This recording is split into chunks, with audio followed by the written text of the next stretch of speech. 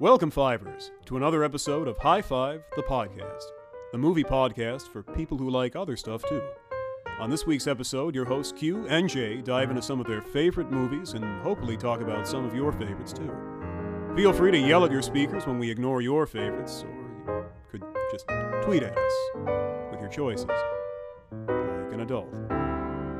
Now, let's join Q and J in the writer's room as they dive in. Fair warning, this podcast may contain spoilers for movies that came out 20 years ago, but at this point, that's really your fault. And now, on with the show.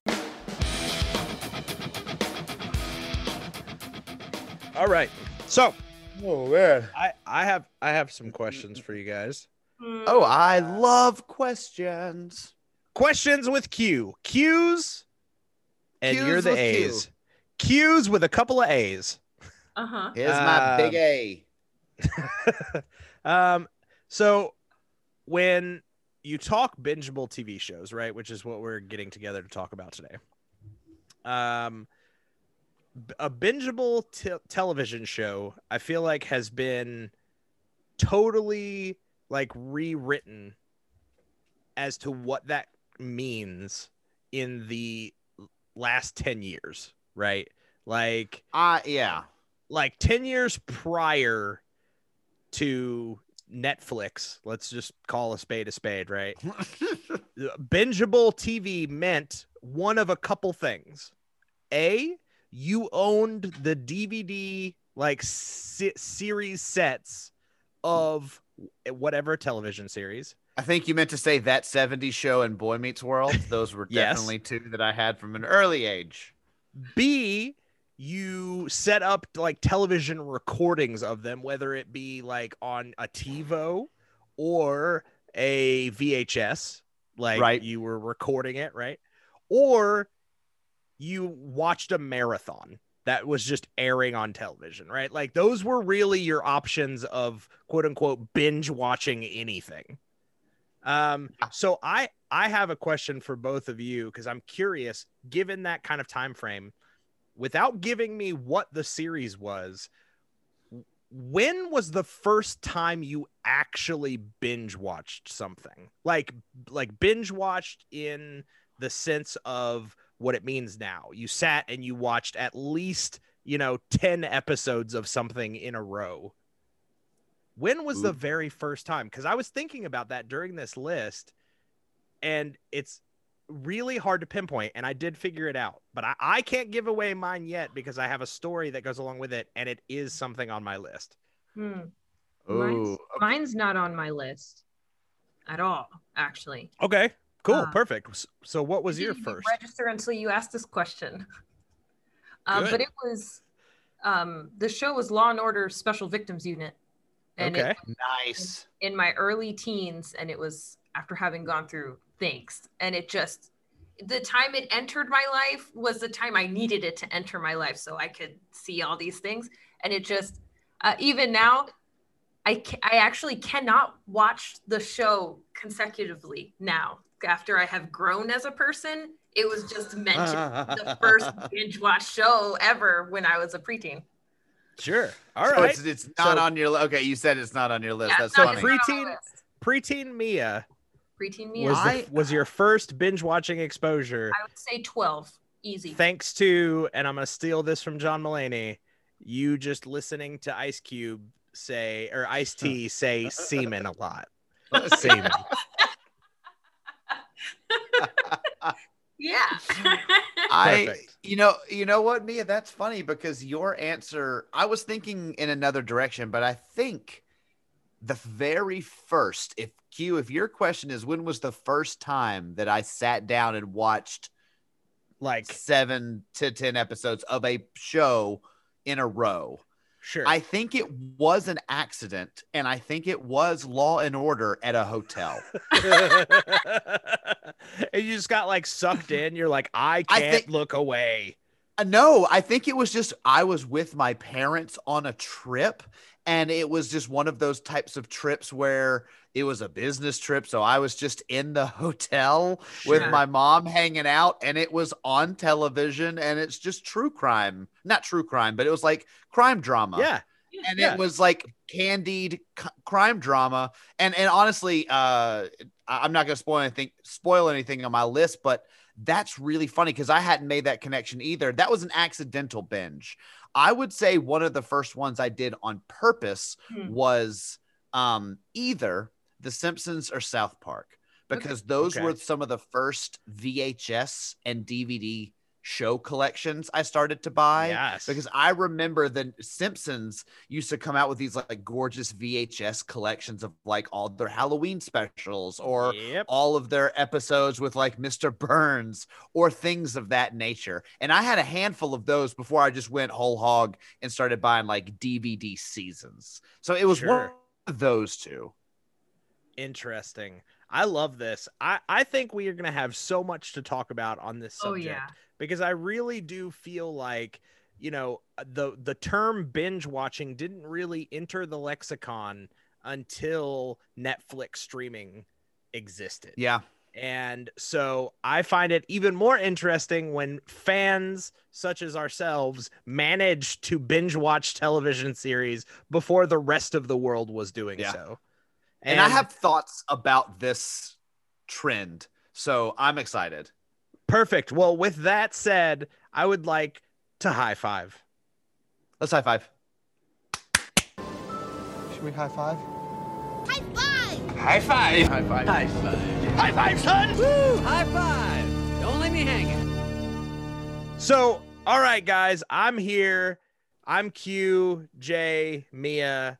I'm so pumped to talk about this with you guys. This was a subject matter that legitimately, like, on first blush, I was like, oh, bingeable TV series is going to be easy. And then the more I, like, thought about it, the more I was just like, there's tons of series that I've watched, you know, beginning to end and at, you know, handfuls at a time. But two, it really sent me down the nostalgia rabbit hole. Like we kind of talked about at the beginning, I was like, man, I was doing this before it was a thing, I feel. And that's just because I was a nerd. And like, I really, when I got attached to a show, I got like attached to a show and I would try to watch it in any way that I could. And one of the things that like struck me was I was the first person in my family to get a DVD player when DVD players came out. It was a Christmas present. Nice. My parents knew I was a huge like movie fan and pop culture nerd. And so one Christmas I got a DVD player. That's back when DVD players were still like $300 for a DVD player, you know. I got a DVD player. It was like my big Christmas gift. And I got 3 DVDs. I got The Matrix. I got The Grinch, the Jim Carrey, The Grinch. Yes. I got Cats and Dogs. And then I got a season of a television series of which is going to make an appearance on my list. So I just wanted to throw that little nugget out there to get you salivating to find out what it is. But it officially began my binge watching career with that series. It was something that my folks knew that I liked and they got it for me. And I watched it beginning to end season. And from then on, I was hooked on binge watching series. And one thing that I wanted to talk to you guys about, especially before we dive into the list or even talk about the criteria for a list. Yes, we need to do criteria. One of the things that I am curious about is like, do you think, and I have a feeling I know your answers, but do you think that the advent of on-demand programming, right, has like changed the appetite of the normal viewer? Like there are hardly any situations in which you have to wait week to week for TV series to come out, unless you have series like The Mandalorian on Disney Plus, and they are intentionally releasing week to week. But if given the choice, I feel like the masses would much prefer to consume things in a single block now than to kind of dole it out. Do you guys feel the same way? Yes. I Okay, I'm on the fence. So okay, me is a definite yes. Q, you sound like you're going that way too. I think the simple fact that time is a flat circle is biting us in the ass on this one, because this is what I truly believe about this, is that I believe that when bingeable content via Netflix, especially when Netflix went online and it became, hey, you can get apps to your TV, to your thing, and you can watch all the time. When that became the norm, binging went crazy, because I think everyone wanted to do that since the 60s. It's like, I want to watch every episode of Dick Van Dyke, Sure. like Yeah. people just want that. You don't love like cliffhangers. It was all tropes. Shout out to all the Dick Van Dyke heads out there, just like I love Dick Van Dyke. fiending for their Mary Tyler Moore fix. Exactly. But I think we've so binged on binging shows that we've almost come full circle now. So if it's a premiere show, we almost prefer to drag it out. So it's not like, oh, now I have to wait a whole fucking year for more Mandalorian because I watched all 8 in one pop. It's like I get to experience the Mandalorian week to week. And this is one of the things, like I said, I'm so excited. I was excited to talk about this because, there are some shows like 24 is not on my list, but, it's one of the shows that I would watch. The difference between, I guess, consistent viewing and bingeable watching. Like when I was growing up, I would watch Saved by the Bell at the same time every day because my schedule allowed for it. And I like Saved by the Bell. Sure. And I would binge it eventually in my life, but it was just like, all right, an hour every day for my whole life. Yes. Weirdly. But now it's those huge blocks. And I think, again, I think we've come full circle to wanting shows to be stretched out so you have those events like 24. I remember getting together on a weekly basis and watching 24 with my friends, or Breaking Bad, or some of those like weekly dramas. Game of Thrones is a good example. There's theories and you talk about them during the week, and then you get together and you watch the show when that's fun. Mm-hmm. And so I don't know, I think we've almost come around to certain shows get the distinction of not being bingeable yet. Sure. I can totally get behind that. I'm split. See, the problem is I do agree with Mia. I don't think that it's something. I don't think people as a whole have a huge appetite for it. I don't think your general audience, I should say, has an appetite. Oh no, we want everything immediately. Yeah. Immediately. But I will say, and I think the most blaring recent, I know we've said Mandalorian, but I think one of the most recent examples is going to be WandaVision. I think WandaVision benefited a lot from not all being blown in, one original air date. You wait week to week. But I also think that it kind of bit that show in the ass too, because instead of having the answers to things now, so one of the biggest things that I've seen online recently is like fans are super divided on the end of WandaVision, right? Like, really? Yeah, some people really dig it, and some people don't dig it because they feel like the show trolled them. Like they feel like the show set up having these huge reveals, and then the reveals were like not a single one of the fan theories that people like thought was happening. And so much. Totally. So I think that right there is like a perfect example of what happens when you get this like week to week internet culture. Now, like everybody's connected, everybody's talking, everybody's like, ooh, they said this, and I'm going to dissect this for the next, week. I'm going to dissect this 30-second segment of this last episode of WandaVision where I'm pretty sure they hit a clue that Mephisto is going to make his appearance in the final episode, and he's going to be the bad guy. And I'm pretty sure it's Evan Peters because his hair looked like horns and whatever. That was everywhere. That's the thing though. Let me ask though, is that the show's fault or is that our fault? No, I think I think my point. Yes. No. months and I think my point is that I feel like it's that binge culture. It's those people who are so used to having those answers and needing those answers immediately. Like if I can't find it out in the very next episode, which I can watch right now, then my imagination is going to go like unbridled. And I think that kind of is a benefit and a detriment. Like I said, WandaVision, I read an interview with the guy who directed it, and I'm using that because like I said, I think that's like the most current. And we example. we did it like half and half too. We waited and binged like the first 4 episodes and then watched like the last 4 week to week. I will say, I wish I would have done that. I did watch week to week every episode. And really I will say the 2 episodes. Huh? People really didn't like the first 2 episodes. I didn't like the first 2 episodes.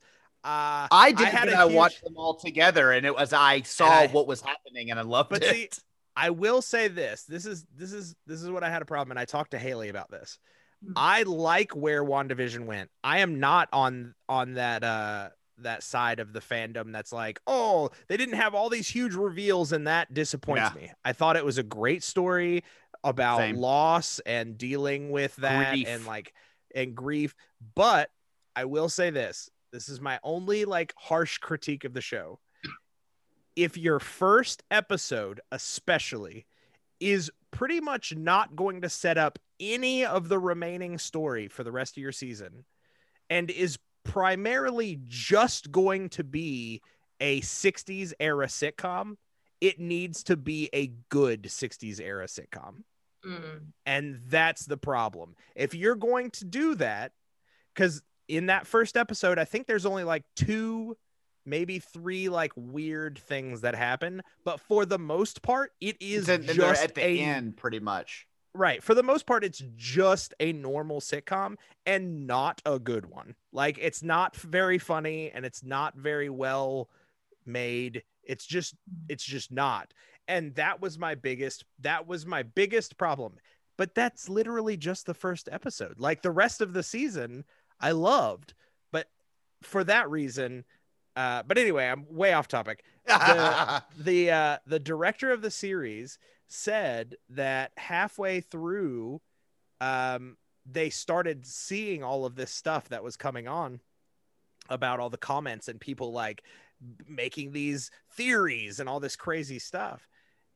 And he was like, and about halfway through, like, they started to panic because they knew where this was going. And they're like, it's like nowhere that anybody thinks, but halfway through, they're like, that's a really, like, those are good ideas. Like, maybe we should have done that. You know what I mean? Like, wow. Well, but that's the thing. It's a hive mind. It's groupthink at that point. Like, of course they can come up with like the best ways to intertwine those things. I read a thing with Paul Bettany that he accidentally not accidentally, but he was joking about with the last episode when there are spoilers to Paul Bettany's. He was joking in an interview saying, oh, just wait till the last episode. I get to work with an actor who I have loved for years, and I think he's at the top of his game. He compared it to the Luke Skywalker reveal in Mandalorian.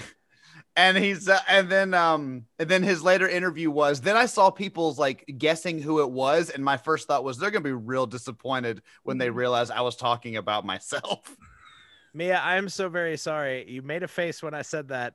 Did I just spoil the Mandalorian for you? Did you not know that Luke Skywalker makes? Oh no, it was okay. It was. I read your facial expression totally wrong, and I was like, oh fuck, I shouldn't have done that. Like, no, it was Paul Bettany being full of himself. Yeah. But funny, like those jokes. And that's kind of my question. And that kind of leads me to what we're talking about here is do you think that the internet would have had that opportunity had the show been released all at once? Not at they all. would have had their answers, or they would have had their setup and their answers immediately. And maybe you wouldn't have lost half. Maybe you wouldn't have a divided audience. Maybe everybody would have been on board because they wouldn't have had the time to work up all these crazy fan theories. So do you think that is good? Or do you think that that's bad that people do that? Like, do you think it's good that people have the time to come up with these crazy fan theories? Or do you think that that's like a detriment to being a fan? Like, you gave too much for people to stew on for too long? I think it's a little bit of both. I think people get caught up because they want it to be what they want it to be and not what the producers give permission for, or what the writers are able to piece together, or what scheduling allows, all that other stuff. People don't understand how filming works and what the entire process from beginning to end, and they could probably only fit so many things. Or maybe they did try different timelines or ideas, and they could only make this one work. The problem with fans overall across all fandoms is everybody wants it to come out the way they want it to come out with, and they don't realize all of the work and effort that goes in. But at the same time, I think that if you're going to be making these shows that people are going to be talking about, there is a level of, I think from a Disney point of view, they wanted to stretch it out because they want to make sure that people aren't going to just delete Disney Plus. Okay, fine. Sure. I get that. But if we scooch that to the side, I honestly think it would have been better if they would have made an hour-long special and done the first 2 episodes together as one big thing, and then from there maybe keep it at I'm kind of with you on that one. I think they did drop episode 1 and 2 together. They did. They did, but I think they should have made it one long, like an hour-long special, then the rest of the season. Mm-hmm. Yeah, I'm on board. Yeah, with that. I go back to, and this may be a weird analogy, but it's what I think of. But I mean, Q, do you remember everything that was going on around Twin Peaks when it first came out? Like the original Twin Peaks. Yeah, oh, definitely. I am a diehard Twin Peaks fan. I that's one of the reasons I knew that you would catch the reference. But there were forums and mail-in groups. And it was one of the first. It was one of the first series ever to have that sort of rabid fan base. Because they built it on purpose around they wanted it to be a mystery. And so all of the things and the mystery goings on was part of the culture. I think, Mia, and you kind of hit it on right on the head. And I think that's the difference, Q, is that now in our social media society, we're also focused on what we want. And we can't separate it didn't happen how I wanted it, but I can appreciate it because it was good, or I liked it because of, Q, like you said, I can totally get on board with sitting around and,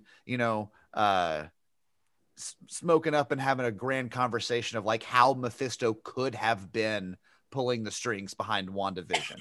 That would be so fun. It's a cool conversation to have, but that doesn't, in my opinion, take away from the fact that I loved the story about grief that they told and the way that they contained it. Because again, one of the things that I think superhero Marvel movies, and this is again kind of off topic, but Marvel in general has a tendency to do is try and make the stakes too big to make the story a big deal, as opposed to really capturing what's going on. Yes, there was a town that was captured in this thing, and as the hex was expanding, there was danger to the surrounding communities, but it wasn't Wanda's going to destroy the world. Right. It was, how is Wanda dealing with her grief, and then how are people manipulating it? Wanda's going to destroy her world. Yeah. You know what I mean? And I do have one other thing, and then we could totally get into criteria for this list about WandaVision. And it's mainly because I just wanted to ask both of you guys. From a creative standpoint, I think it's really fun that they cast Evan Peters as Pietro. But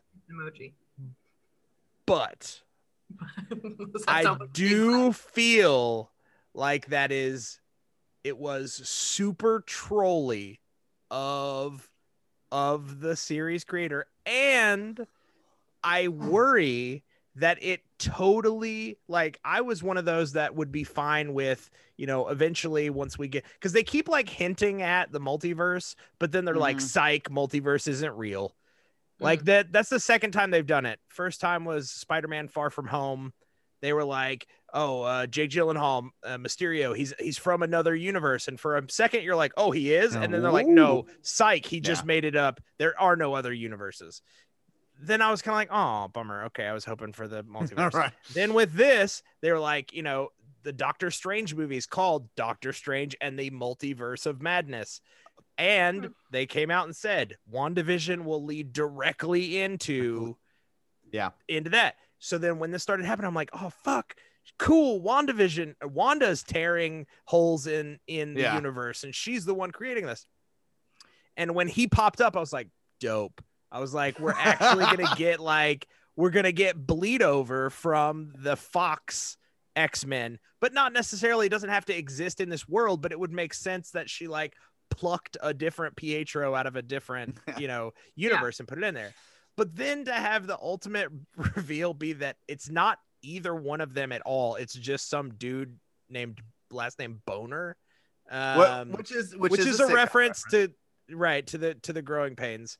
But that also made me go, well, I feel like they kind of shot their load on this one, and that actually gives me no hope for any of the X-Men ever appearing in the MCU. Like Evan Peters already exists in the MCU. I feel like it would get too confusing at that point for the average fan. Like people would be like, wait, so is he the guy from X-Men? He's not, but he's playing the same character. Like us three, we're nerds, so we know, and we're like, oh, that was super meta and it's operating on this. Yeah. But I feel like if my mom were to watch WandaVision, she would be like, wait, but that's the guy from the X-Men movies, and he's playing his character. But wait, he's not his character? But then why'd they get him? And they dressed him the same. Why is he? I don't understand.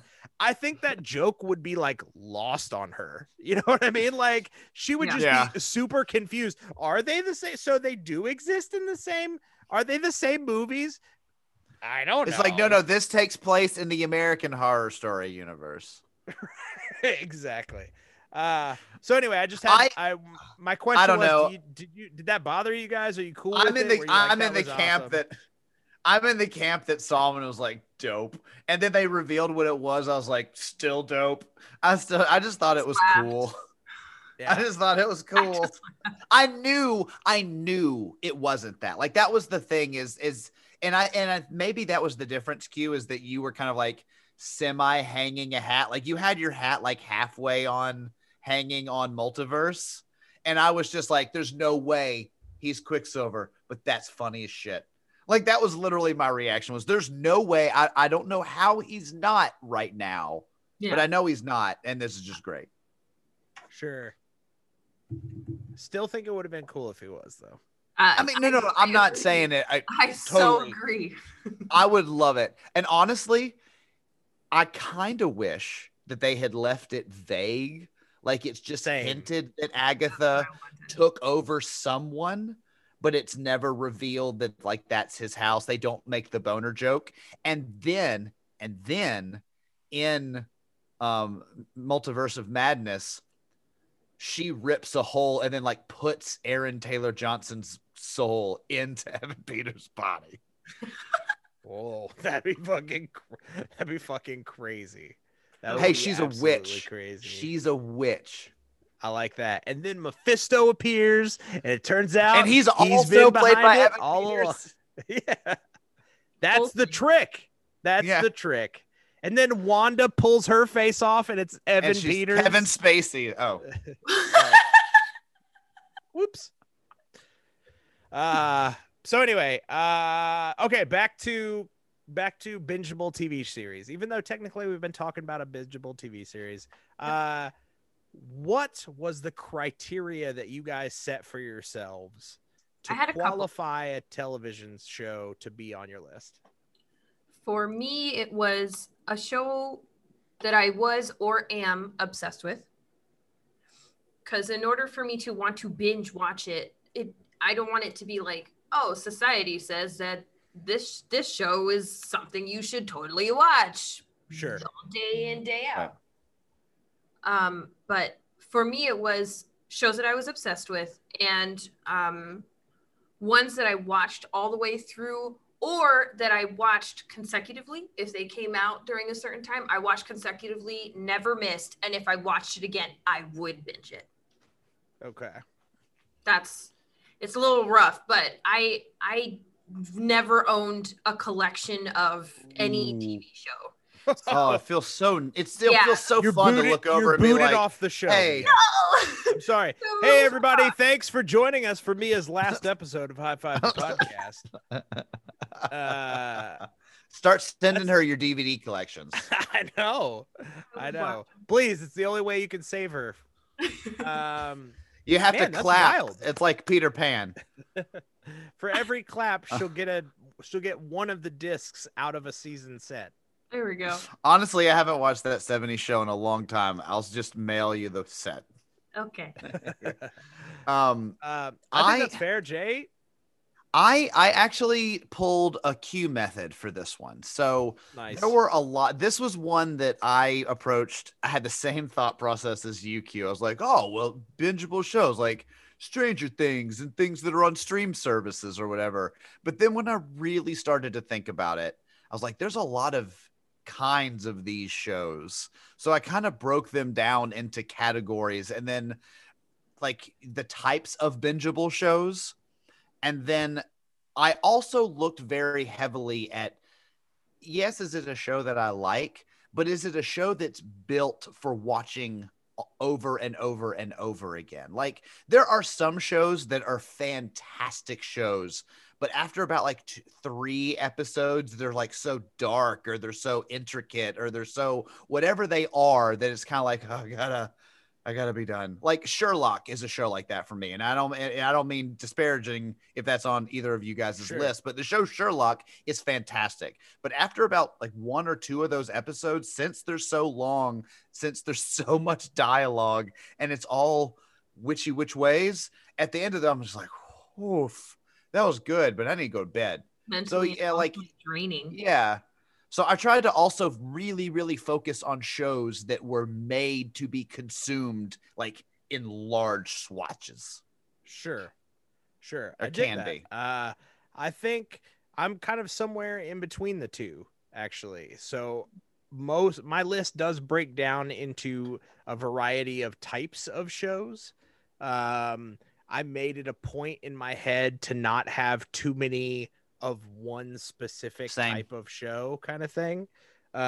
Because let's be honest, it's super easy for every choice on your list to be a comedy, right? Like a sitcom. It'd be so easy because those shows aren't made to be like in any sort of continuity most of the time and can easily be digested in large swaths for whatever reason. Like you can just turn it on kind of thing. So I made a point to like limit myself as far as how many of those I could put on there. It's not saying that I don't have more than one, but I even tried to make it more specific. Like, okay, I have this one and this one is now representative of this type of genre. So I am not going to have any more of exactly that kind of thing. That's what I did. But I also included series that I personally like. All of the series are series that I have personally binge watched. It's not ones that I know are like bingeable according to social media or whoever else is watching shows. Agreed. Yes. These are all shows that I like personally have watched, through. Same. Yeah, so I'd say that's about it. Everything else was. I love it. They were all fair game. There's a lot. Anime.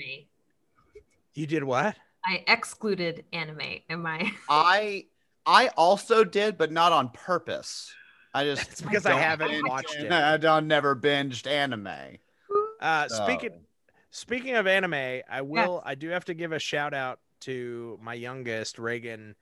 She turned me onto a show, and real quick before we list, Mia, I have to ask you, this is like the worst way to describe this. I don't know the name of the show, but it's on Netflix. It's an anime series and it's about kids that live in an orphanage. and essentially like they're sent to be eaten She by put demons. you on that show? On that Dude. show? That's the show? That's the show.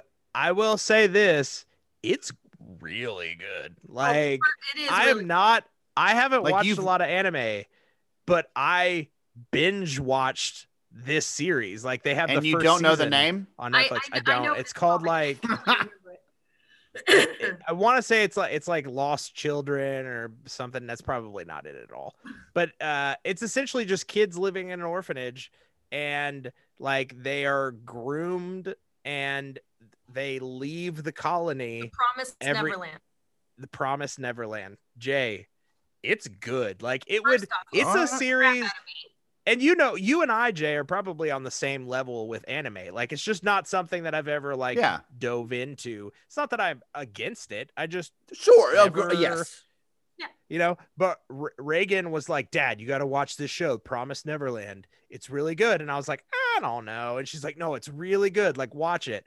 And I watched it, and all I kept thinking was, "Dude, I want to see this in live action. Like, this would be a amazing like American series if they wanted to remake it." So I binge watched like it. it. Could I it would be be done by the interested same to guy watch who the did series. Death Note? Huh? No. Adam No, Wingard? No, I he's was too making busy a- doing Godzilla vs. Kong. Oh, and then Q also, since you shared, I will share with you because this will make you happy, I believe. Amanda has started binging the Clone Wars Oh, fantastic. and is loving the shit out of it. Yes. I've seen I a would- handful of episodes and they're pretty darn good. Clone Wars is good. Rebels is better.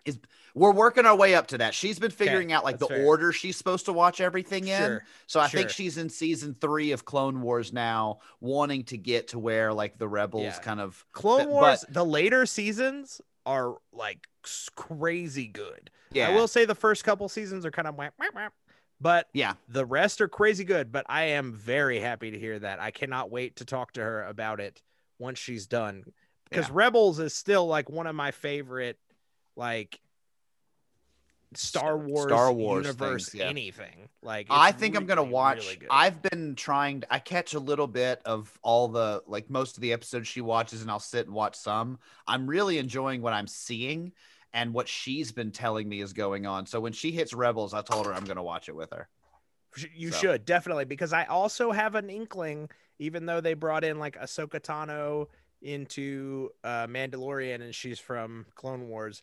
I will say I have a feeling that in the next season of Mandalorian or in the Ahsoka series that's coming up, they're gonna delve really heavily into some Rebels characters. Yeah, and I will binge the shit out of those. Because what happens in the Mandalorian, like with Ahsoka looking for General Thrawn, Mhm. that is from Rebels. Like that, Yeah. that storyline picks up directly after Rebels ends. So where Amanda is, Q, if you want to know, is when they found that old Jedi temple with the Force users, and he has like the 2 kids, and he's like tests Anakin to be like the balance keeper. She's Yep. in that area of the story. Nice. It gets so much better. I will say the Clone Wars did better by Anakin than the fucking prequel trilogy ever did. Like, Everything they I've made seen, him a I can't- character. Good for them. I know. Good for them. Because it would really be sad if like the prequel series version of Darth Vader, if we just had that and then Darth Vader. Like, Yeah. that'd be a real bummer. I'm glad that they decided to go back in and like try, and they were like, all right, we got to make this person like an actual character. We need to give him It's like, does something. anybody have any ideas? And Dave Filoni's like, I got a shit ton. Yeah. Give me like 4 different series. I'm ready to go. So Oh. speaking of 4 different series, I say that we start listing our most bingeable series. Hell yeah. This is where we make a list. The list. 3, 2. List. All right. I'm excited to dive into this. Mia, I cannot wait. Now knowing that you have owned 0 DVD collections of television series, I want something special from you. Not only do I want to know the series, but I want to know how you watched it, how you binged it. Well, and sometimes the answers may be evident, but yes, I'm curious. So Mia, what do you got to start it off with at number 5? My now I feel like I did a terrible job making my list, but I thought Why? so. No, you can't. If you None binge of watch the- these shows and you love them, then that's a great list. I do. None of them are older than early 2000s, so let's just That's okay. Yeah. say that. Not a lot of. I mean, mine are all over the. Yeah, you're good. You're good. My number 5 is Westworld. Oh, definitely. I can get on board with that. Yeah, I liked me some. You know what? I have to admit, I haven't seen past I saw the first season, and I saw like 3 episodes of season 2, and I didn't stop because I didn't like it. I just fell and couldn't get back up. But I liked what I loved. Did what you I press saw. your life alert? I've heard that helps. I did a lot. You No were one like, came. help! I can't get back onto Westworld. And they're like, hey, we cast Jesse from Breaking Bad. I'm like, ooh, okay, I'm back up now. Yeah. I will say that I have watched the first and second season in their entirety. I have not watched a single frame of season 3. So that makes me really sad, only because you guys are missing arguably some of the best episodes. Okay, Oh, great. Damn. And Okay. No, that's don't saying don't something. let that make you sad, because But now I can binge it. Exactly. Haley and I have been talking about it. Like, we've been dancing around it since it premiered, the 3rd season. We're like, should we start that? And she's like, I don't know. Let's watch more of 90 Day Fiance. And then, which is that on your also- list, by the way? it's not, but it should be. But I will say there's only so much like people being stupid about their relationships that I can handle in like a block. A day. You know what I mean? Yeah. That's why. Well, That's see, why I that would couldn't meet put it the, on that there. would not meet the criteria of bingeable as I redefined it. Exactly. No, but no, me, I I'm love with that, you. Mia. I would have to start over from the beginning because there's so many twists and turns in the first season that I don't remember. And so I would have to and could now binge it because it's not coming out on a weekly basis anymore. Yes. And then like some of my most favorite quotes of all time, which I am a quote A holic? Yes.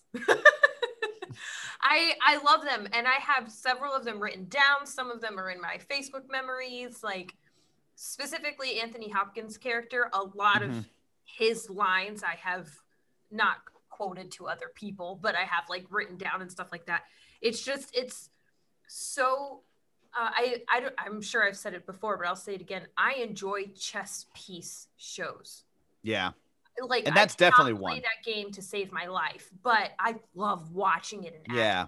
And I love shows that have that, and this show has it in spades. It's I'll totally agree with you, and it does meet the criteria of bingeable because a lot of the time the episodes would end with a cliffhanger. So if you had the ability to watch, oh well, what was that beacon in the desert, or what does that symbol mean that he just found under that thing? Like, I can totally agree. And you mentioned Anthony Hopkins, but I don't want to skirt past Westworld without mentioning just the caliber of that show in general. Like, I mean, we've already talked about our love of Jeffrey Wright on other episodes, but I'll mention it again here because it's relevant. Evan Rachel Wood kills it. Dude. Sorry, I call him Jimmy, Bernard. I will tell you this. Jimmy Simpson is one of the most underrated actors out there Okay. right now. Do you know Jimmy he's, Simpson is a white spoiler alert. He is well, Jay, I don't know if you want to cover your ears for this. He's the Man in Black, the young Man in Black. Oh, okay. Yeah. But you know what I think he's in the best episode, USS Callister of Black Mirror. He's in one of the best episodes of the Twilight Zone reboot. He is amazing in Westworld. Like, he's a really good actor that just kind of flies under the radar. I think, and unfortunately, I think it's because of the character he played so well on Always Sunny in Philadelphia. Sure, totally. What is the McPoyle, bro? He's one of the because he McPoyles. is just gross in that, He's and so he plays gross. it so well. And then I think that was like it's hard for people to see around him being like a gross, creepy guy. I don't think so. I totally bought it. Like watching him. Oh, no, I still buy it. I love him. Yeah. Watching him do Westworld, I mean, that's a totally different character. He's like meek and he's kind of like downtrodden for a while. I mean, Ed Harris, speaking of him, Ed Harris. He's bringing it too. He's having the fun as shit on that show. Oh, he is having the time of his life. Tessa Thompson. You mean my twin? Yes. No, my queen. Man. My twin. Yeah, but my queen. She's wonderful. She's so I loved like the first and again, I've only seen really the first season, but her arc in the first season she was great. Fantastic. Also, Tessa Thompson is just badass. Ian, sorry to bother you. Tessa Thompson is like one of the best parts in that movie. Oh, I love that movie. That is Tessa Thompson, right? There are so many things you guys have listed. All right, here's the seconds. deal. I get Tessa Thompson and hold on. I gotta look it up now because now I'm second. No. See, you're actually Tessa Thompson. We're mistaking her. She's Thor. She's Valkyrie. Yeah. Yes. That's Tessa Thompson. And she's also in Creed and Annihilation. She's fantastic. Right. Who are we? She's in Westworld. Okay, so who is in Sorry to Bother You? I'm just gonna look it up because I don't. I am. I'm pulling it up right now. It's Tessa Thompson. It is. She's so fucking great. Okay, so I'm not mistaken. It's Tessa Thompson. It's always been Tessa Thompson and always will be Tessa. You know what? Tessa Thompson is a chameleon, and we should do an episode about her. But there is, I do get Women's her History confused Month. with someone. She's great. There's another actress that she looks very similar to, and I can't think of it off the top of my head. I'll figure it out. I'll tweet about it, or we'll post it on social media. Always Tessa. Yes, always has been, always will be. It's for her. There's another actress that is very similar looking to her, and it's a very Bill Paxton, Bill Pullman situation. Like for they some came reason, out around the same I just time. kind of like. Is it Zoe Kravitz? No. Okay. I don't know who it is. I'll figure Although it out. I could see that. Yeah, but anyway, yeah. That's a great choice. Westworld is a great series. I will say, since we just recently had an episode about Christopher Nolan, those fucking Nolan boys, they like themselves a good mind fuck. You know what I mean? They do. Like Jonathan Nolan was like, I see you, brother Chris, and what you're doing with your movies, and I raise you a Westworld. I raise you a Michael Crichton movie from the 70s. You are also dealing with time. I'm also going to do time. You're also like, you're going to tell a story non-linearly. I'm going to tell a story non-linearly. Fuck you. I'm doing it in a show. That's a great choice. Jay, what do you got to contend with Westworld? Honestly, Westworld falls into the same category as my number 5, which is what I would consider like an hour-long drama that's bingeable. I love it. Okay. Because and I'll be honest, not all of them are. You know, there are some, and I may catch flack for this, but I remember when we got into Arrow originally, and Arrow's not my list, but there's something about like the length of that show and being like, man, there are like 26 episodes a season and I'm 15 seasons behind, that it's kind of like, even if I love the show, I almost can't binge it because it's insurmountable. So my number 5 falls into the hour-long drama, but it's one of my favorite shows. It is a show I have binged and will binge again and plan on binging because of its sister show here soon. But my number 5 is Breaking Bad. That's awesome. My number 5 is also Breaking Bad. Really? Yes. Fuck yeah, man. I thought that may be out there for the list, but nope. It's one of the best written shows. You haven't seen it? Nope. All right. Well, we will be sure not to spoil anything about how the series goes. That's why I loudly pronounced that. Yes, please. Yes. And I'm glad that you said that, because one of the things about, I mean, again, I'll list the highlights, and now you do need to watch it, but the acting is just beyond belief. Superb. The writing is top notch, and every episode feels like not only part of something much larger, but a self-contained piece of art. It's like Mad Men in that way, but Mad Men is so heady that it's hard to be. Mad Men's a good example of one that I love and I think is one of the best shows ever, but I couldn't really binge it because it's Agreed. so heady, and I just feel tired after like 2 episodes of Mad Men. But Breaking Bad, it has what Westworld has, where there's a lot of episodes that end where you're like, holy shit, I have to know what happens.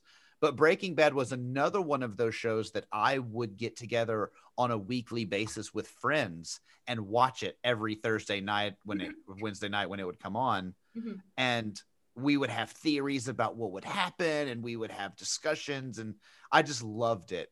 And so it was one that I watched weekly, but I have gone back. I own all the seasons on DVD and pleasurably go back and watch like them all in a row because it's fantastic. Yeah, I will echo that. Although I will say that I did not watch it as it aired. I came to Breaking Bad the year before the final season aired, and I binged all because they added it to Netflix. I remember that was the smartest thing they ever did. Yep, it was right before the season, like the final season.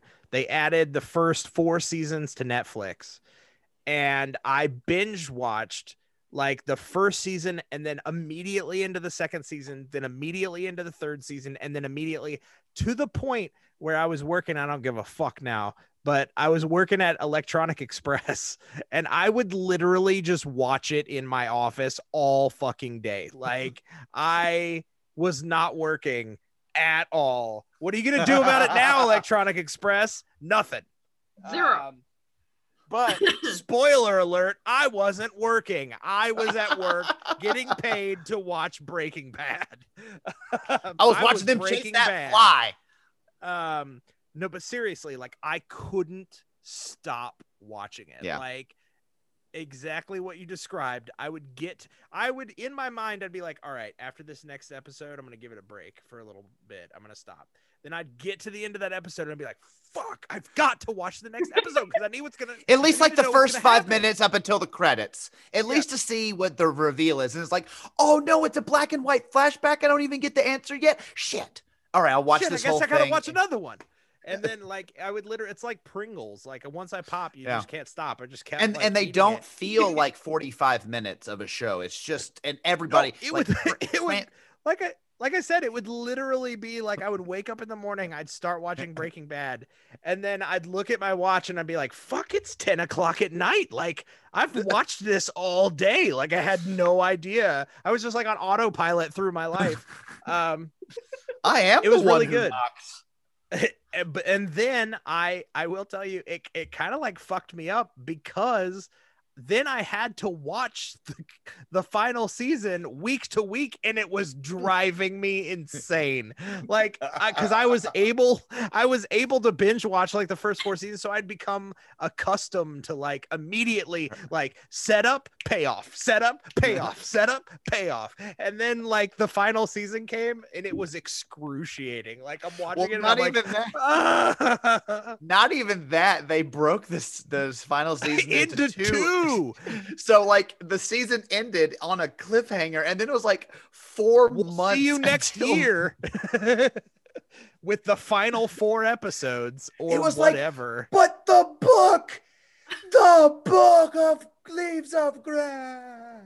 Yeah, it was fucking intense. But so that's why it earned its spot on my list. I will say I put it at number 5 because of the fact that it's not like, as we get higher on my list, you're going to see the trend will become that the shows that are towards the top tier, I can literally put an episode on at any given moment and just let it roll.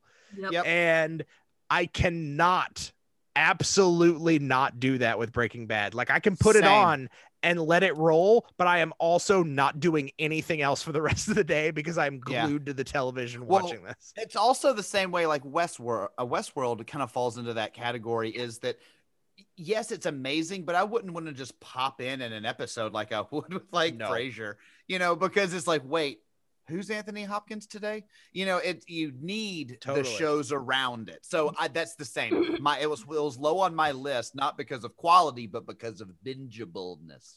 Yes. Right. And like you had said, Jay, now I will say that I watched the first half a season of Better Call Saul. I haven't seen any more of Better Call Saul. I've heard that it's absolutely amazing. And I know that the final season is coming up, right? Oh. Isn't that the deal? Mhm. And so I plan on binge watching Better Call Saul, I guess the Right same into way I Breaking did Bad. Breaking Bad. Like I'm going to watch all of the previous seasons of Better Call Saul and then have to watch the final season live. I'll tell I you, am totally worth it. It is fantastic. And Michael McKean, just Emmys. Give him Emmys. Give him all of the Emmys. I Oh, don't know man, about I you mean- guys, but I'm totally in love with Giancarlo Esposito. Oh man. well, let then me tell you. need to Let me watch tell you a little Breaking Bad. story about Giancarlo Esposito. Oh, boy. Good or bad? I don't know him. Oh, Jay Oh, and no, I he's- also love him. okay. And Yes. we shall, okay, this project shall remain totally nameless. But at one point, Jay and I were working on an outline for a television series. And in it, we were like dead set on writing one of the characters specifically for Giancarlo Esposito because we think he is such a fantastic actor that we were like, we need to have him in our show. And mark my words, Jay and I will eventually write a TV series of some sort. It will happen and it will get made. We'll And work with when him. we do, it will have Giancarlo Esposito in it for some reason. We will over figure my out a way dead body. to put him in our series because he literally is like one of my favorite working actors today. Yes. I am mesmerized by the man. I was giddy when I saw him pop up in The Mandalorian. I was so excited. I was like, cool. I didn't even know that I wanted this, but I like, yes. So happy I wanted got it. this. Thank Well, you. The thing is, Thank you, there was one Lucasfilm. point where I was like watching at the same time like Better Call Saul, The Mandalorian, and Harley Quinn on HBO Max, Sure. and I'm like, Oh, he's yeah. in everything I love. He He's is the like He's Animated? Lex Luthor Lex Luthor. in Harley Quinn. Yeah. I better hurry up and watch. He's Yeah, he's you better.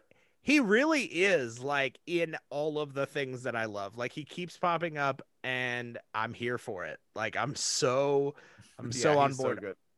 Also, I watched a hilarious, and it actually ties to Breaking Bad. I watched a hilarious clip of him. I think it was on Conan, where he said that people, because he plays in Breaking Bad, not a spoiler, but he plays a bad guy. Yeah. Like a Shocker. drug dealer.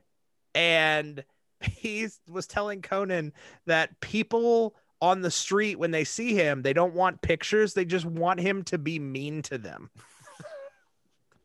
He was like, people will come up to me and they're like, can you just like tell me like that I'm not like that I'm worthless and just give me that look that you do.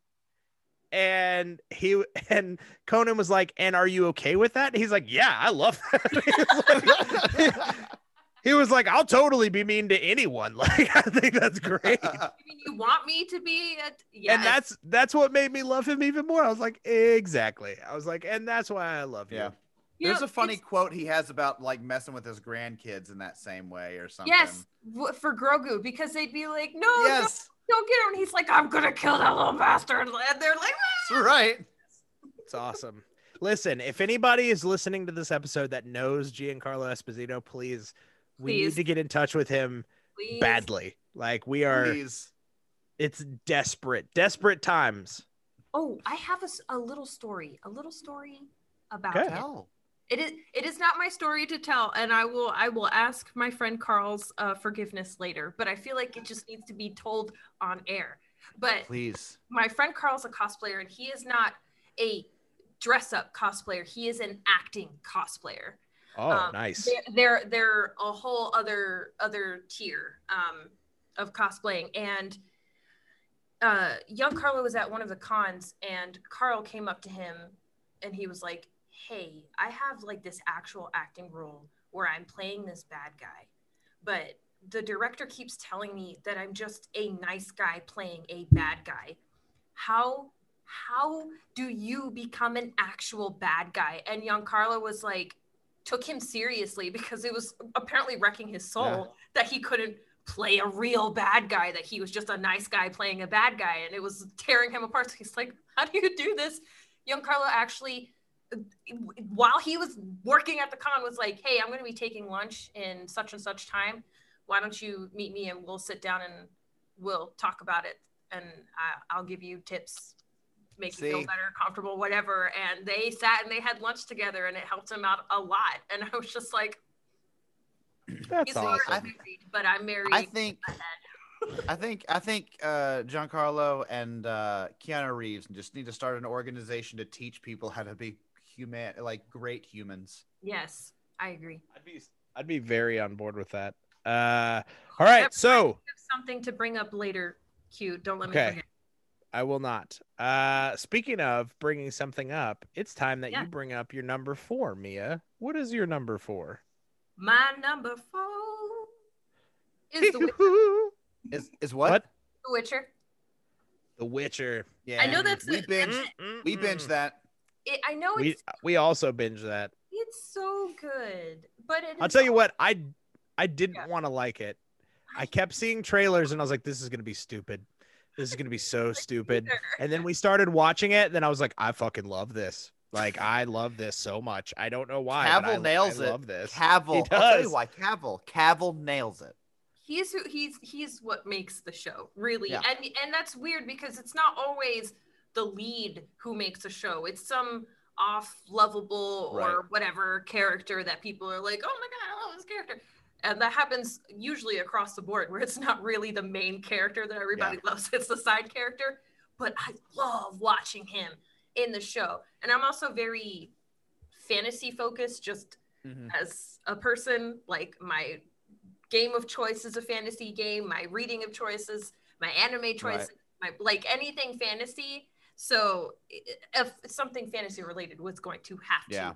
And when I say fantasy, I mean like quote unquote old school fantasy, where we have like different creatures and there's sword fighting and a little bit of magic like in there. But like medieval, but magical and like I'm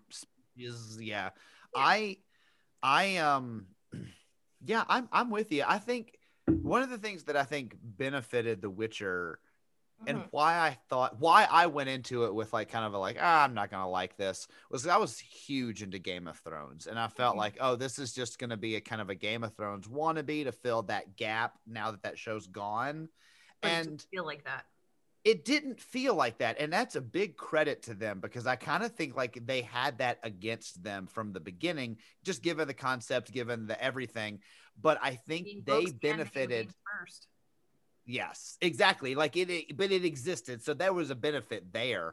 But I think the fact that Henry and everybody who wrote it and produced it knew exactly what show they were making, and that really helped. Because we did, like, I'm the same way, Q. I was going to watch it, and I was like, oh, fine. Well, I'll watch. I like Henry Cavill, and I liked Game of Thrones. Like, this will scratch the itch. And I think we blazed the whole thing in a weekend.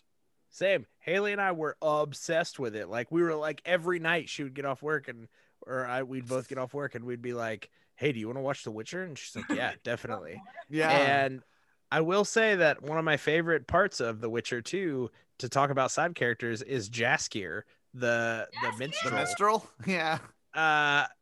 Dude, his whole bit and the songs that he sings, Toss a Coin to Your Witcher, literally was on my Spotify playlist. Like, I was listening. It was like #1 in the country for a couple weeks. Stupid. Like, it's so stupid that was a thing, but it was a thing. And for me, I was not immune. Yeah. It's good. Also, it's like, I will say good. There was a bit of a what I like to call a Knight's Tale effect with The Witcher, where they kind of would introduce like modern feeling idioms and music cues and things into The Witcher, even though it's like a medieval tale. There was a lot of like butt electric guitar rock when he was fighting monsters. But like, they would also have like some of the humor was very modern. You know what I mean? Yeah. Like some of the things that characters would say, Mhm. and it kind of like pulled me out. But I was also like, once it would pull me out of it, I was like, yeah, but this is pretty good still. Like, I don't know. I don't know why I like this. And so I talked about it with Haley afterwards, and I was like, I think it was the Knight's Tale effect. Like, as much as those two things seem to not go together, I fucking love A Knight's Tale. Like, Yeah. it's so stupid that it's great. Like, the music is very butt rocky, and it's a medieval movie, but somehow it works. I don't know. Alan Tudyk and Heath Ledger. That's how it Yes. works. Dude, I'll tell you what, if Good. I could see Alan Tudyk in The Witcher, I would be so pumped. Like, Dude, I what if think he comes would in as be like another minstrel who's like an evil Cool. minstrel? 1,000,000,000% yes. I'm totally down. He could play anything. There were Like, two sure. things about that so first off, I'd never been more. There was only one problem I personally had with the show, and that was the use of the word destiny. I wanted to pop people. How many times do we need to know that this girl is your destiny? We don't. Mia, Mia, it was their destiny to say destiny. It was capital D. Listen, she was Destiny's child.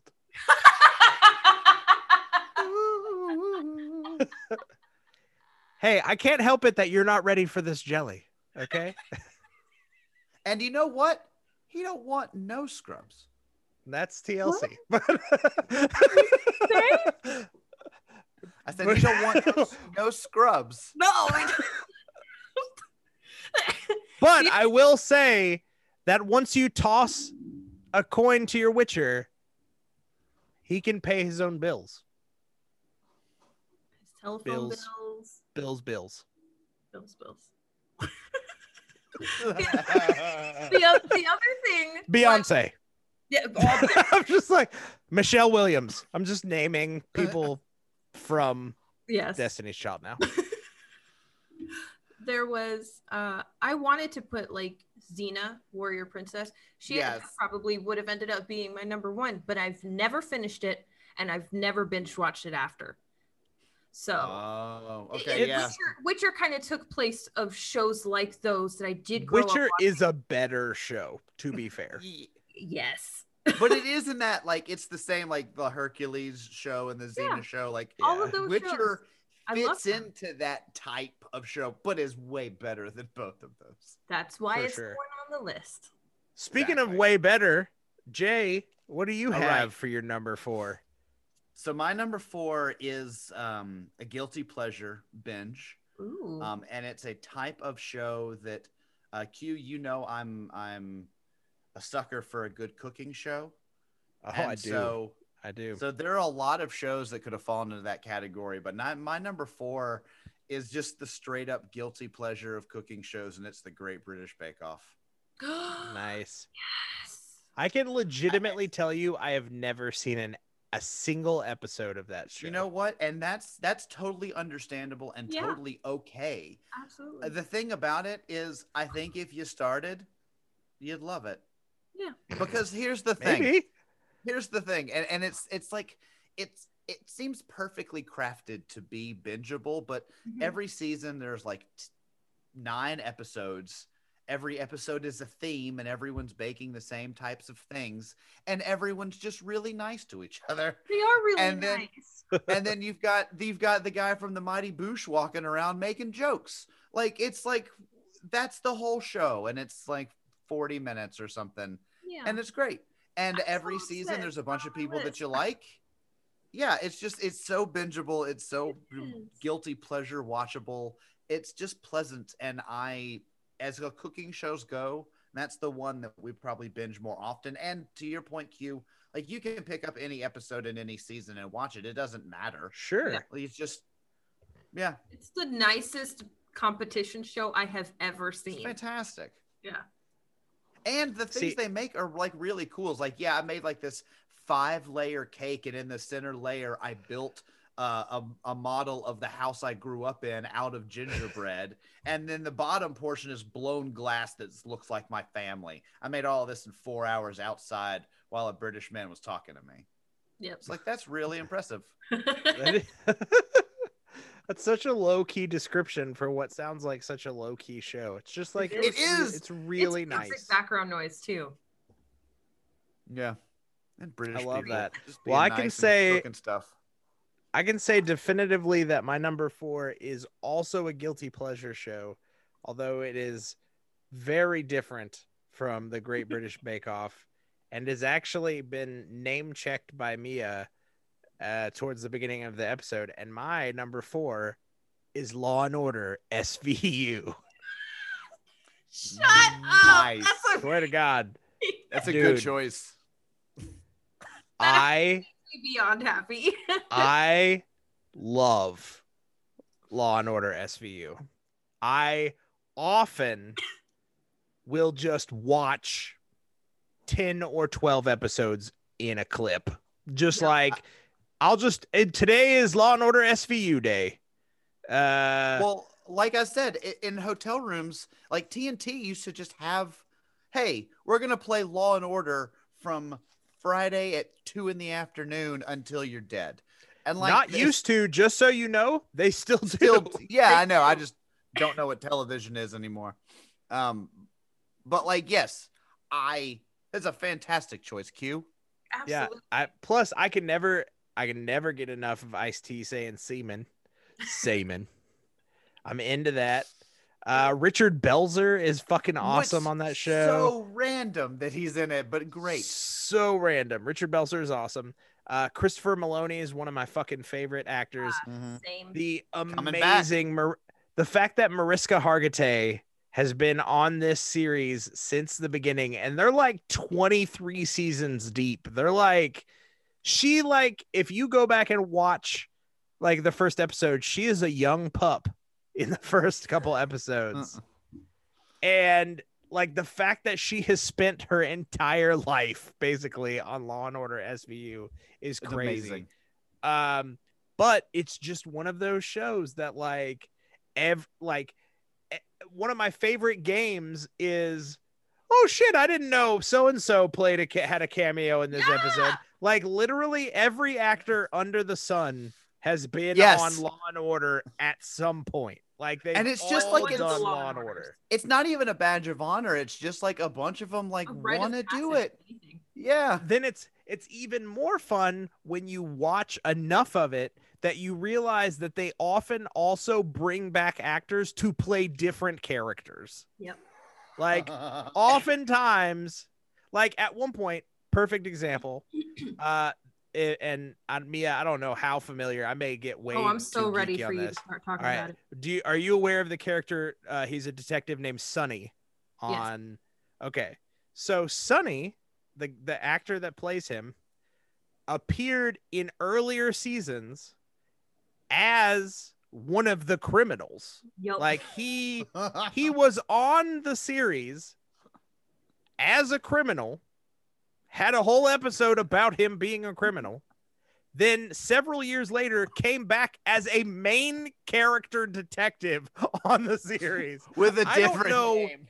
I don't know any other television show that does that. Like none. That they're like, They did that with one of their prosecutors too, I think. Like Yes. Like she's a blonde chick. She was in an episode. She was a villain, and she came back, and they were like, "Let's keep you. You can be." it's friends." literally and I love like that the they just producers kept are like, there's enough episodes that That there's it doesn't no matter. way anybody's gonna remember that. This And then person Q is like, "Hey guys, I remember." But I love it. Like I Yeah. fucking love it. I was like, so weird. Like there's just like recycling actors, and it's because they've literally used everyone in Hollywood. They're like there's no way we can't recycle actors unless we start hiring out of high school productions. There's no way that we can get fresh actors every It's like, wait a episode. minute, is that like a 15-year-old Topher Grace? It's like, yeah, it is. It's like, They're oh, like- I didn't know that. Wait. Is Fred Armisen an extra in this one? He's like, he sure is. You're like, weird. Okay, cool. I didn't know Barbara Um, Streisand was covered in It's murder it's in this fucking episode. It's fucking awesome. Also, it's very, and like I know the subject matter isn't funny, right? Like SVU, Special Victims Unit, is sexual assault cases. Like that's all it's about. Yep. But I will say the amount of cases that are essentially just the same thing, like every episode, the like, and then that person got raped and murdered. And you're like, yeah, okay. And they're like, this is the worst thing I've ever seen in my life. And I'm like, no, it's not. You also saw this exact thing 2 episodes ago. like, I know it's not the worst thing you saw in your life. They're like, there's 17 decapitated bodies. And I'm like, well, 3 episodes ago, there was 50 decapitated bodies. I don't know what sort of thing you're gauging the worst thing you've ever seen in your life on, but you're wrong. As You're an being observer, hyperbolic. you're incorrect. Yeah, and I don't appreciate it. Ice-T, semen. One of my I'm pretty sure I've said this one too, but I have like a husband line, like actors that I'm like, Is Ice-T on there? No, Oh, He's on But mine. from- because he's taken by Coco. and He's on my my I want husband that line. to remain. I don't want to break that up at all. But Sure. the first husband to ever be put on my list was Vincent D'Onofrio, and he's on their sister show, Criminal. Oh, sure. Okay. Nothing goes better together than a little Ice-T and Coco. You know what I'm saying? Yo. I hate that True. so much. It's delicious. Delicious. But I will say, I fucking love Vincent D'Onofrio. Oh yeah. My Vincent goodness. But I mean, he's not on SVU, but No, he's not. But no, I'm just saying, I just love him. So. yeah, he's I on. love it. Also, the fact that they have like 30 different versions of Law and Order, also very awesome. I mean, like, Yeah. there's again, this is a good kind of category type because you could have like NCIS or CSI or oh shit. Why can't I remember the one that's no, it's a CSI Miami, so it's Minds. just another one. Criminal Minds. Like it's a type. These are definitely a type of bingeable show. We did it with Criminal Minds, but I fell off kind of hard on that one after about 13 seasons. yeah, you and I believe the rest of America. Right. They like petered out Oh. 2 more seasons. Haley, the only reason I know that is because Haley is a huge Criminal Minds fan. The thing is, I dug it. Like I was with it, Sure. but then it just kind of kept. I Go. fell off after. If this gives you any comprehension, I fell off after Mandy Patinkin left the show, which is like Yeah. the second Seasons season. in, yeah, The show was the best when he was on, honestly. it was. Yeah. I agree. Well, everything's better with Mandy Patinkin. I literally watched the Elmo movie, Elmo and Grouchland, the other day, and he's in it. Makes it And better. instantly, it was a more enjoyable movie. I was like, I Honestly, know I'm he watching joined- an Elmo movie right now, but it has Mandy Hon- Patinkin. I'm fine. He joined TikTok and it made Oh, it he's better. doing great on TikTok. It made TikTok better. Yeah. It Mandy did make Patinkin. TikTok better. Yeah. Okay. Yeah, so that's it. So that's Mia. my SVU. So that means we're bringing it back around. Mia, it's time for your Mia, number give 3. us We're your getting towards the three, top. My number 3 is Stranger Things. Ah, My number 3 is Stranger Things because yes. I don't handle horror-based shows very well. Sure. Sure. And of all the ones that I know that exist and ones that I will never watch, this is the one I would. And because of that, but it also has a little bit of my fantasy because the friends, they just want to play D&D, and that's actually right. part of the structure of the show, which Mhm. I love. It has 80s era stuff, the colorization of the show, the setups of the show, it's just an eyegasm, an eargasm, and a soulgasm. I love watching it, and I have absolutely watched it again, and I will probably continue to do that. One of my other husbands is on the show, but anyway. I I really don't appreciate you talking about Finn Wolfhard that way. It's creepy that you're so into him, Mia. and he's Sorry, young. he's like 13. Is he? No, he's like way older. About David Harbour. I know who you're talking about. I was kidding. We're like, no, That's Sean the Astin. daddy character. That's the one. That one. Not the tiny you know, baby boy. it's funny that you okay, so spoiler alert, like Stranger Things isn't on my list, but it was the very first show I thought of when we Sure. said bingeable TV shows, Yeah. because ironically and in a weird way, and I know it's a more recent show, but what the Duffer Brothers and Netflix did with that was sort of make binging TV a cultural normity. And I know it was normal before that, but there was something about them releasing all of Stranger Things at the same time and how big it actually was that sort of normalized the idea of, well, we're going to hit up like 10, 11 episodes of this, show this weekend. Like, we're going to start it on Friday night and we're going to be done by Monday. It was a true phenomenon, like, for sure. Now, it's everything I love. Stephen King, horror, 80s references. Yep. It's everything my alley. Speaking of that show, Stranger Things, created by the Duffer Brothers, do you know what their next project is, Jay? They're doing Stephen King, The Talisman, aren't they? Yeah, the Peter Straub, Stephen King, The Talisman. How do you feel about that, knowing that they are the Stranger Things guys? How do you feel like they're the right choice for The Talisman? The Talisman takes place in dual dimensions. So yeah. So you feel like, all right. They've got the Stephen King voice. Now they're actually going to have like his story and his structure and his characters. And they have already shown that they can do storylines that involve like mirror dimensions and time gaps and things like that. And that's all Talisman is. And it's an adventure story, and they do those well. It's about a teenage kid going on an adventure with demon worlds and such. Cool. I'm excited. Mom. I'm excited. Whose doppelganger on the other side of the universe is like a princess who he has to rescue. It's kind of like Neverending Story and Stranger Things and like Hellraiser all kind of had a baby. Oh, that sounds awesome, actually. Right? I'm on board with that. Ooh, I mean, I might watch it. Stranger Things. Stranger Things is a very good series. I will give you that, Mia. I feel like Stranger Things is one of those series that the first season was awesome. The second season was pretty awesome.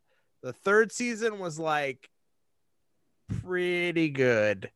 And I'm worried that the fourth season is going to be just like good. And then the fifth season is going to be like, meh. I have a different trajectory. I think the first season was incredible. The second season was fine. And then the third season was a little better. And then I'm worried about where the fourth season is going to go and hope they end with 5. Because after that, the Duffer Brothers probably won't want to do it anymore. Sure. I think the second season does what second seasons and sequels are supposed to do, which is further character build.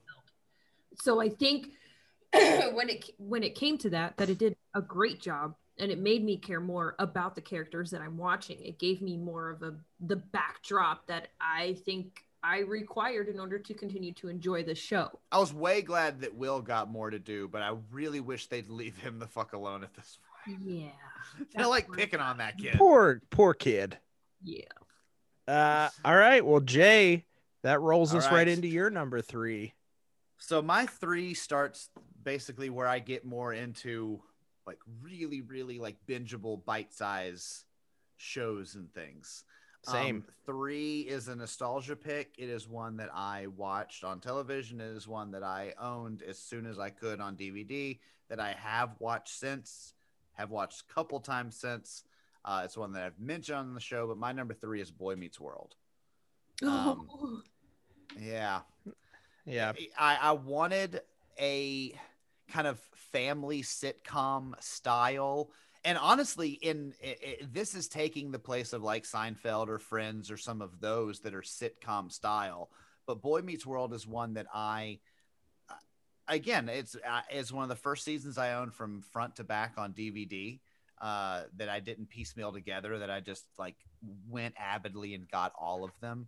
And it's one that I have watched a lot, and is just, I grew up with those characters and love those shows. And yeah, I'll binge it. I'll love it. I'll pick any episode. I'll binge it any day of the week.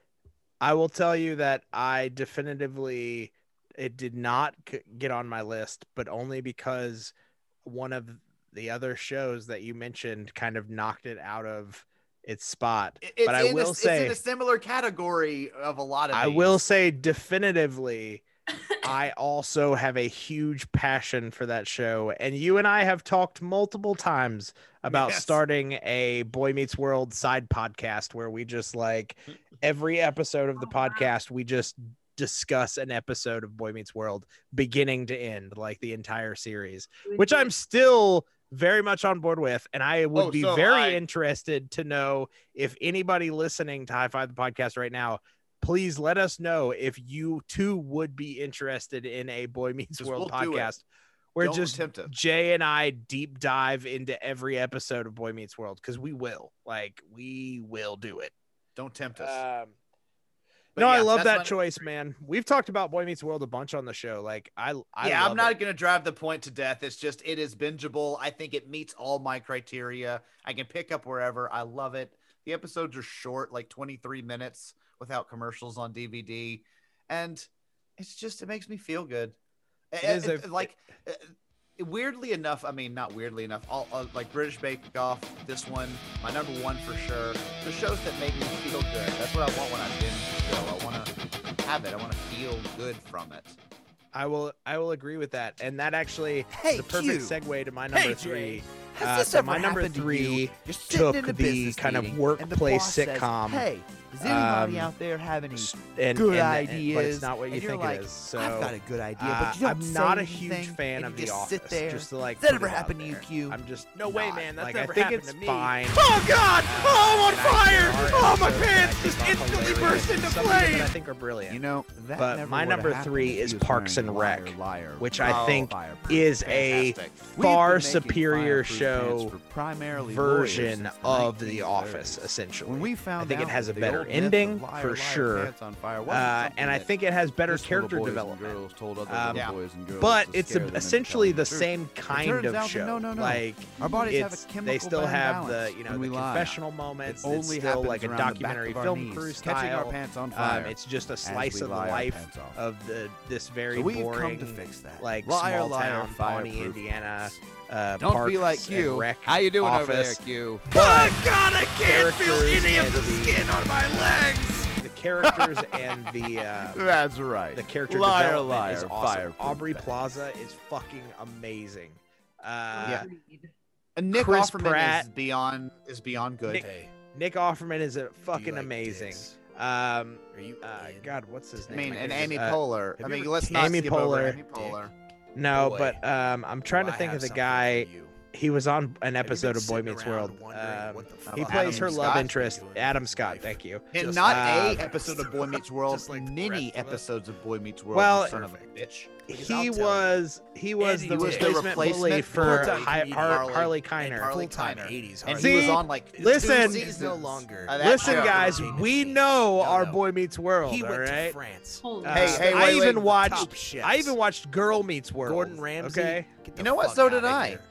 It was good. It was pretty good. Yeah, it was not bad.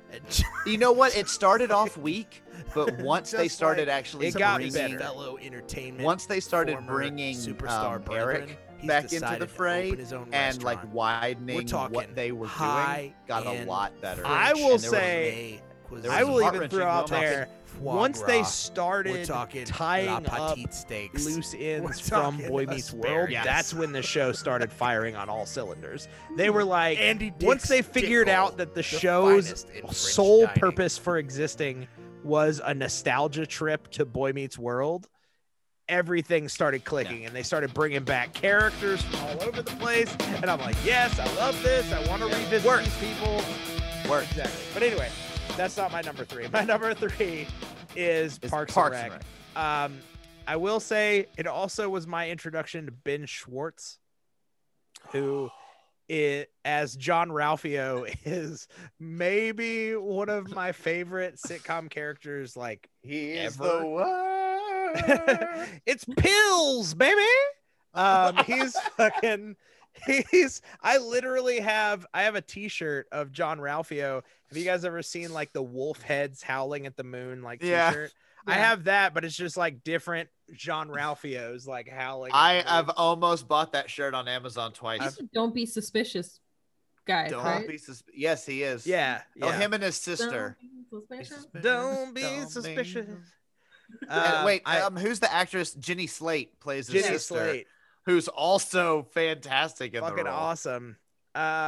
But him, Aziz Ansari, is fucking awesome in that series. That show turned me around on Aziz Ansari. Before, I wasn't like, I knew Aziz from his stand-up and then from his bit parts in movies, and I thought he was just insufferable, not realizing that like that was his character. Yeah. As his stand-up character. So on Parks and Rec, when I got to see him in action over and over and over again, it turned me 360 or 180 on Aziz Ansari.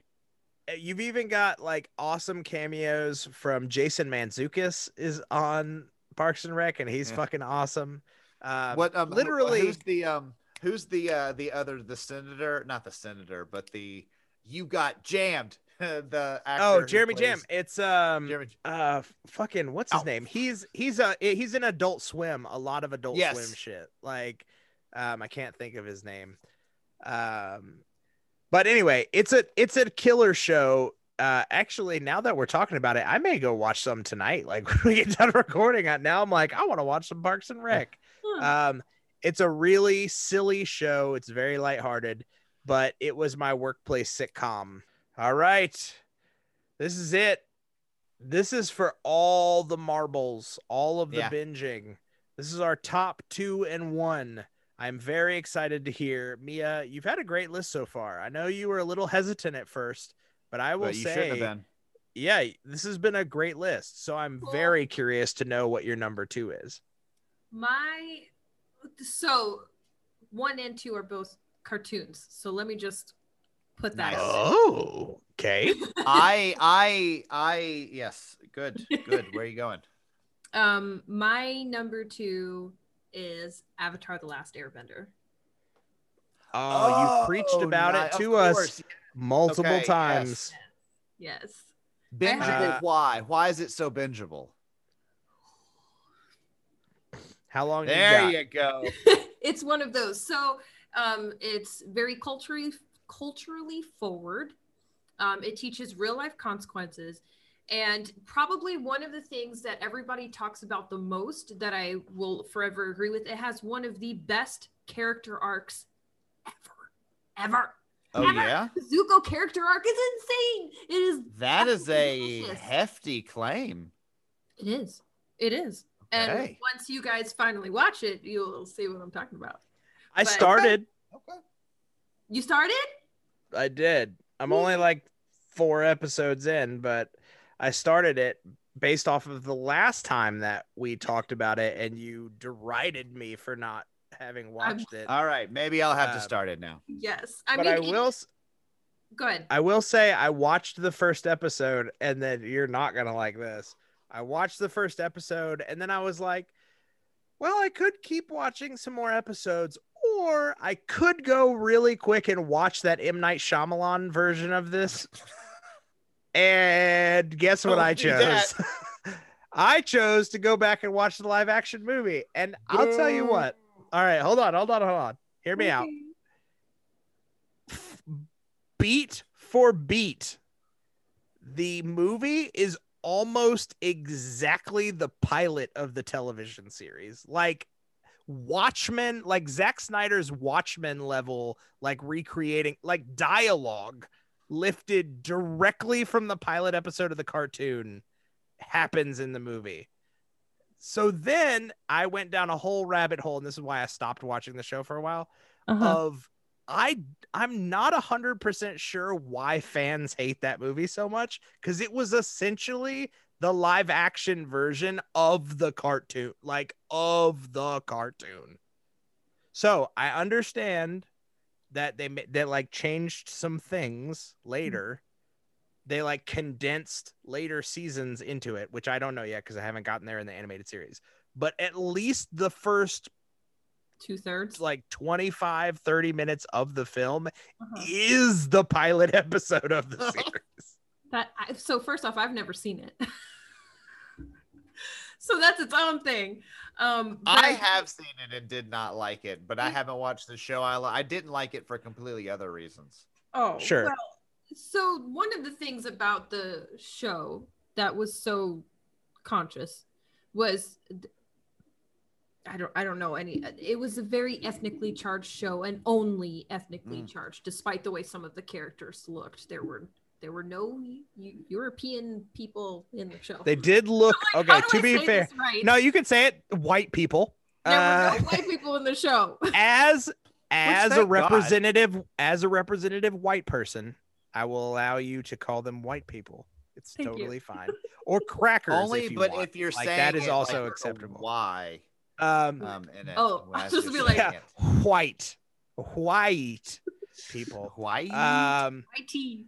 I will say I was surprised. That was one thing that I did notice in watching the animated series. I was surprised at how Caucasian they're all drawn. Like they look very white. And then when I watched the movie and it is just full of white people, I was like, now I understand. Because to be fair, the actors that they cast look like the animated counterparts. Like if you put them side by side in a picture, you'd be like, oh, they cast them because they look like this character. I get it.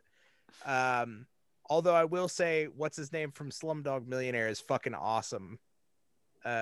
He's awesome all the time. Well, he's great. I can't think of that guy's name, but he's a great actor. But he's Dev in the Patel? live action. Dev Patel. Yeah, Dev. Yeah. So yeah, that's an interesting choice. Did you see that they recently announced that they're starting a whole production studio with Nickelodeon, and it's called like Airbender Productions or something, or Fire Water something. That is another series that, and I don't know why I missed the train on it, but it was another like hugely cultural phenomenon type show. Like for a certain age demographic, I've talked to several people who like that show was momentous for them in their lives. You know what I mean? Like huge. So yeah, I that totally makes sense that it would be on your list. Yep. I dig that. Jay, you seem to get excited when Mia said that her choices were cartoons. So I'm guessing somewhere in the next two, there will at least be a cartoon. Weirdly enough, no. I got excited because I had to cut cartoons from my list and was very upset by it. You cut The Simpsons, didn't you? I did. I know you did, because I know how much you love The Simpsons. I cut The Simpsons and I cut Rick and Morty in That's final fair. edits. That's fair. And I hated doing it, but I had to cut them. So my number 2 is honestly just a personal, another guilty pleasure, but topic, and it's true crime. I love true crime stuff. Like my wife, Amanda listens to true crime podcasts, and I, will watch. So it was a battle between you constantly try and figure out how she's going to murder you. Exactly. So true crime is awesome. I'm always wrong. I always get murdered. But so there were a handful that kind of fit into the category. Like you got your cold case crimes or your forensic files or whatever.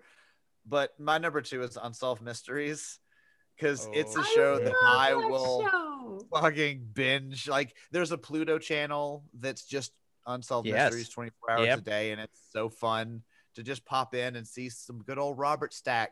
And the reason it's bingeable is because they're always like bite-size chunks. It's like a 10-minute story about a ghost, and then a 5-minute story about a guy who UFO. Like a UFO, and then a 10-minute story about a guy stealing someone's identity and how they caught him. And then next week on, we may talk about Jack the Ripper, and then they don't talk about Jack the Ripper the next week, and it's 3 different stories. And even the new version of Unsolved Mysteries on Netflix, which is modernized, but and it's not like hosted and there's one mystery per episode, it's still very bingeable. It's Netflix. They release them in chunks. Like, I don't know. It's just, as a true crime representative, I wanted a true crime representative on my list. I love the genre, and Unsolved Mysteries just is kind of the cream of the crop for me. I love it. I love that. Once again, just for everybody out there, Jay and I have also talked about doing an Unsolved Mysteries podcast or some sort of watch along, because we are also both fans of Unsolved Mysteries. I was so happy when they released it like on Amazon Prime a couple of years ago. So awesome. I really respect that. I didn't even think about that show, so I actually really like that you put that on there. I didn't even think about that kind of series. My number 2. Say what? Oh, I was going to say that I found that around the same time that I found SVU. So they were both very sure. Totally. Murder mystery types, yeah. My number 2 is also a nostalgia pick, but it is, I told you that I'd bring it back around. There was a TV series that I got a season of Here we go. when I got my DVD player, and that TV series was the very first season of Buffy the Vampire Slayer. I knew it was going to be on your list. I didn't know where. Now listen, here's the deal. I know currently talking about Joss Whedon right now is a no-go, right? He's a shitheel. All right, fine. The show is fucking good. And I know that now it's coming out, like Charisma Carpenter has come out and said that like working with Joss Whedon on set was super uncomfortable. What's Michelle I can't think of her. Yeah, Michelle Trachtenberg said she had like has come out and said, yeah. So like that all is very unfortunate, and I like hate that. And if I would have known about it, I would have protested the show during the making of it. But I didn't, and I have now fell in love with that show, and I had no idea that happened. And if anything, I want to credit that series and their performances because they are fantastic in it, despite the horrors that they had going on behind the scenes, right? Like all of those actresses were awesome and continue to be awesome. So that said, though, Buffy the Vampire Slayer was a huge show for me for a couple different reasons. Mia, much like you, I am not necessarily a huge like horror buff, so to speak. That's me. But Buffy gave me a little bit of everything I do like in a horror, which is a little dose of horror with a hefty dose of comedy to follow the medicine. You know what I mean? Yeah. And I really, really enjoyed the series. I thought it was funny. I thought it was clever. It was, I've talked about it before on the series that, its musical episode is like one of my favorite musical episodes of all time. It's just a really, really well done series. And it eclipsed the movie that preceded it for me. The Christy Swanson movie, which is also enjoyable in its own right. Like it's another like super weird thing that exists. But Buffy the Vampire Slayer was easily my number 3 or my number 2, because it was one of the first series. It was the first series that I ever binge watched. I watched that first season on DVD that they got me, beginning to end, and then I immediately went out and bought the additional seasons. And then I ended up watching the final season live on television. That happens to me a lot. It happened to me with Breaking Bad. Happened to me with Buffy. Better Call Saul. I love it to this day, and I've gone back and revisited the series time and time again. I watched it with both of my kids. They also are big Buffy the Vampire Slayer fans now. It's got a great comic book series that followed up the continued adventures. Kind of, I think it's called Season 8. Because it ended on season 7 and they called the comic book series Buffy season 8. It's just good. It's just all around good shit. So it's good stuff. Yeah. My number 2, love it. Buffy the Vampire Slayer. Love it. So that's it, man. That gets us to our number 1s. Mia, I'm curious to know is it going to be Legend of Korra? Like, I'm just trying to think of like other animated series that tie in. Is it The Simpsons? No, I wasn't allowed to watch The Simpsons when I was younger, and I wasn't allowed to watch South Park either. So, both could have qualified though. You've eliminated 2 series that I was sure that it could have been. Okay, well, my number 1 is Steven Universe. Wow, sure. That is a fresh animated series.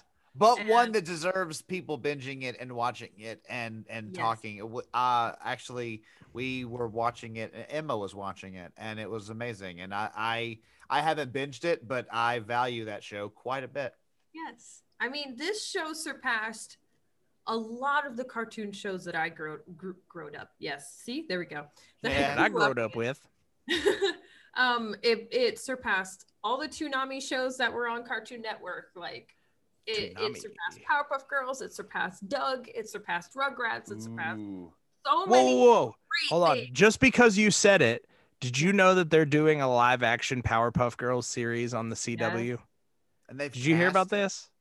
Did you see the cast? Yes. They're also bringing. What is happening? They're bringing back Rugrats somehow. They are. I saw that. It's CG. Yeah. It's weird. I don't know what's happening anymore, guys. They're just like doing things. I don't like the world we're in, guys. That I think is even remotely close to being okay is Dove Cameron as Bubbles. Sure. Because she's blonde and with big blue eyes. And you're like, okay, sure. You're bubbly. That's it. Yeah, no. Although I really want to see a live action Mojo Jojo. I'm just throwing that out there. Like if I get to watch a monkey run around with like his brain exposed, I'm 1000% on board. I want to hear him talk like Mojo Jojo. How are they gonna do her? I don't know, but I would really love to see it. That was actually great. That was really good. Thank you. Hey, if you hear that, do you hear that, CW? You could totally cast me as her. I'd be or him. Her. I'd be totally him. It was him. It was him. I'd be her is just a really great R&B singer, but I would totally be down to play. I will also play Mojo Jojo if you want. I'll go full Andy Serkis on that bitch. I will be the best exposed brain gorilla that you've ever seen. Be incredible. I picked Steven Universe mostly because it's one of the only TV shows to have ever made me cry, and Avatar was also one of them. That's part of the. First off, growing up, I was not much of a crier. I thought if I cried, it meant I was weak, so I was constantly fighting it back. So I never let myself cry for anything. But as I have become an adult. And Steven Universe came out as I am an adult. So I let my emotions run free, and free did they roam while I was watching that show. Sure. It's a kids TV show. The art style is very kid-like, but a lot of the over and undertones of the show are very strong. They have bisexuality and lesbianism, and they have trans stuff going on there. They have a lot of where Avatar was trying to speak on the world as a whole and how it conducts itself, like with racism and stuff like that.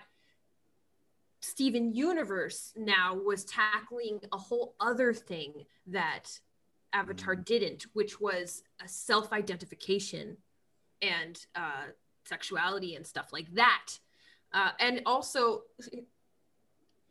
everyone was a bad guy and everyone was a good guy. I like it. I loved that. I loved cool. The psychological aspects of the show. When you watch it as an adult, you're like, this is really heavy. Why was this a kid's show? But you realize also the music is really good. There's one particular song that every time I even try to sing it, I'm like, let's make it through. We can sing this. And it's really, really hard.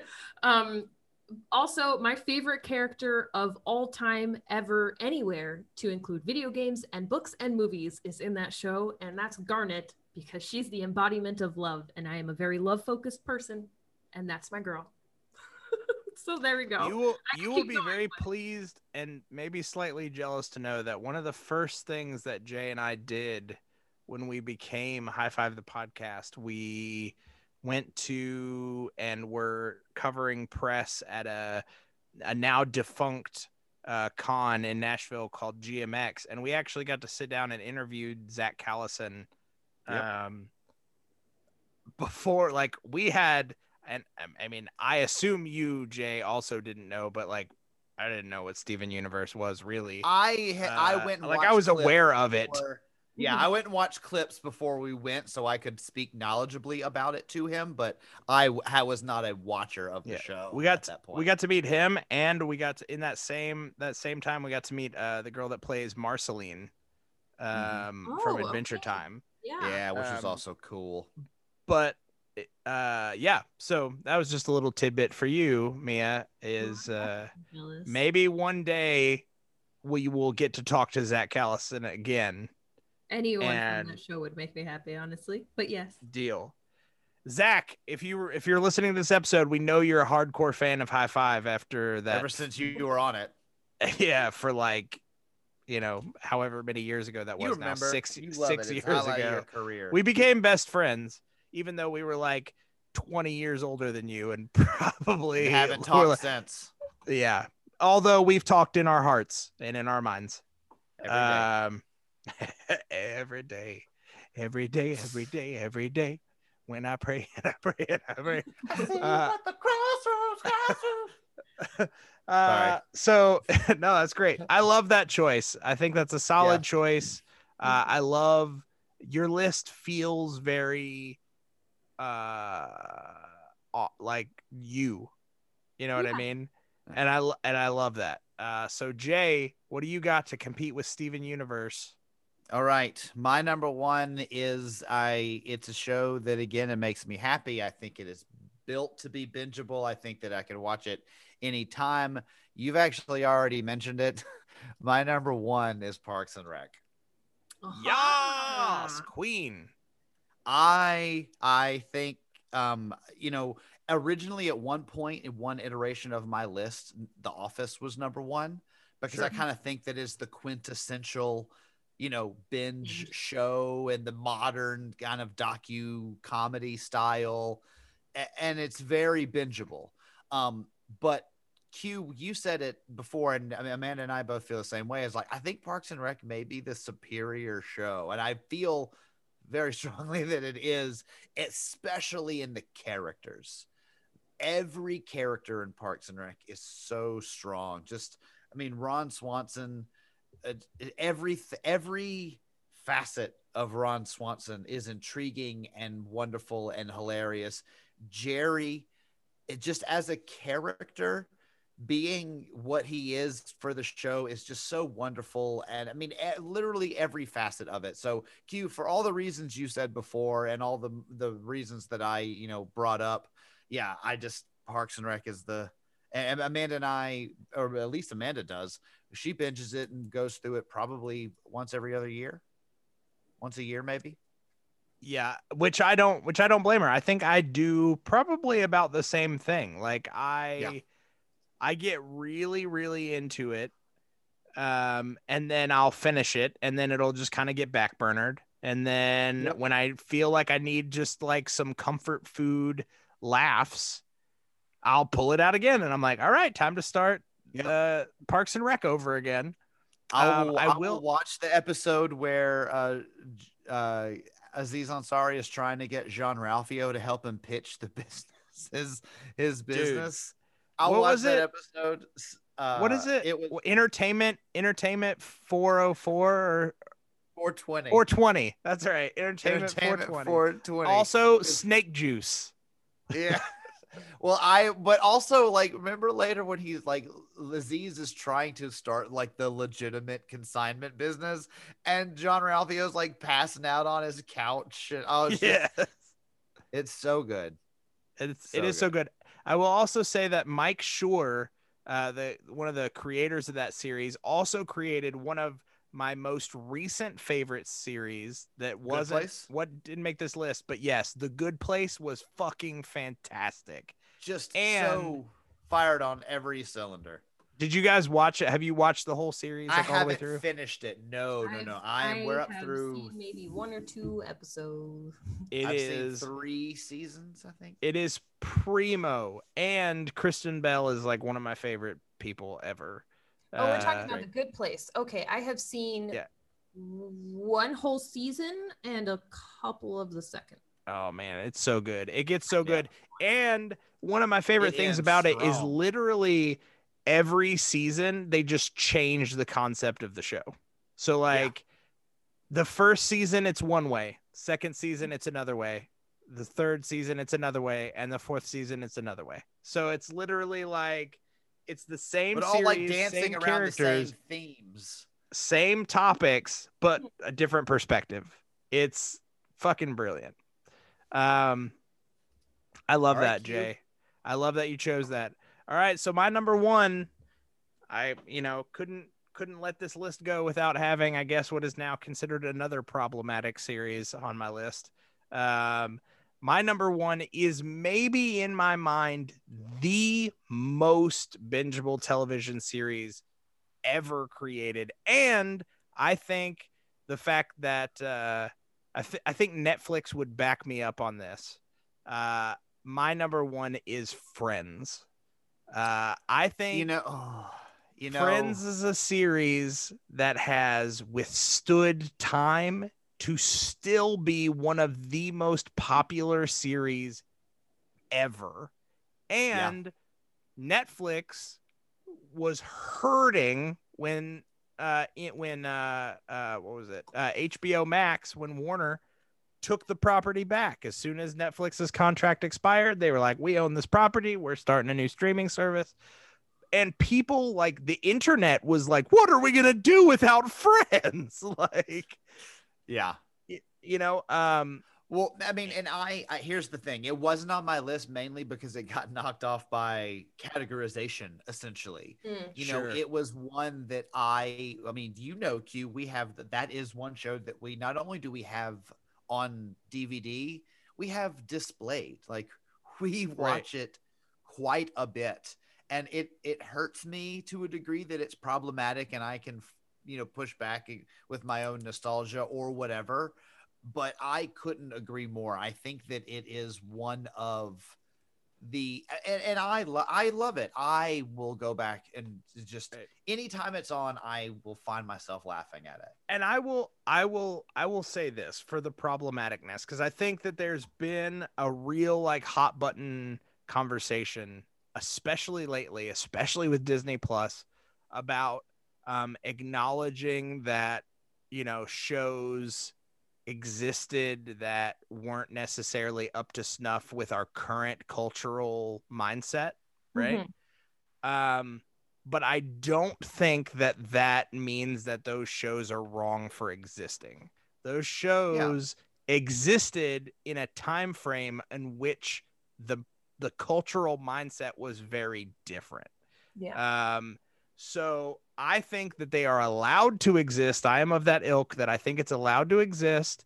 I think there should be a disclaimer on it. I think I'm totally fine with that. That's like, hey, this could be like problematic for people watching this, but I also don't think that it should be erased as not. I mean, it still is one of the most important series I think that's happened. I think it culturally, it took the world by storm. And I think when that happens, it's not something that can be ignored. That's kind of where I fall on it. Because I've had these conversations with people a lot lately, it seems. People were upset. There's stuff on Disney Plus that apparently is getting some disclaimers in front of it that, say, hey, this may have some problematic content. People are like, oh, you just pull it off the service altogether. It's like, nah, I don't think I want just like Dumbo to disappear. Like, I don't think I'm there with. But a label like an acknowledgement, totally fair. Sure. And that's what I'm saying. And that's kind of where I feel like with Friends is like, watching Friends again. And I watched it super recently, beginning to end. With Haley, there were some cringy moments where some things were said, and I was like, ooh, like, I don't think that would fly anymore.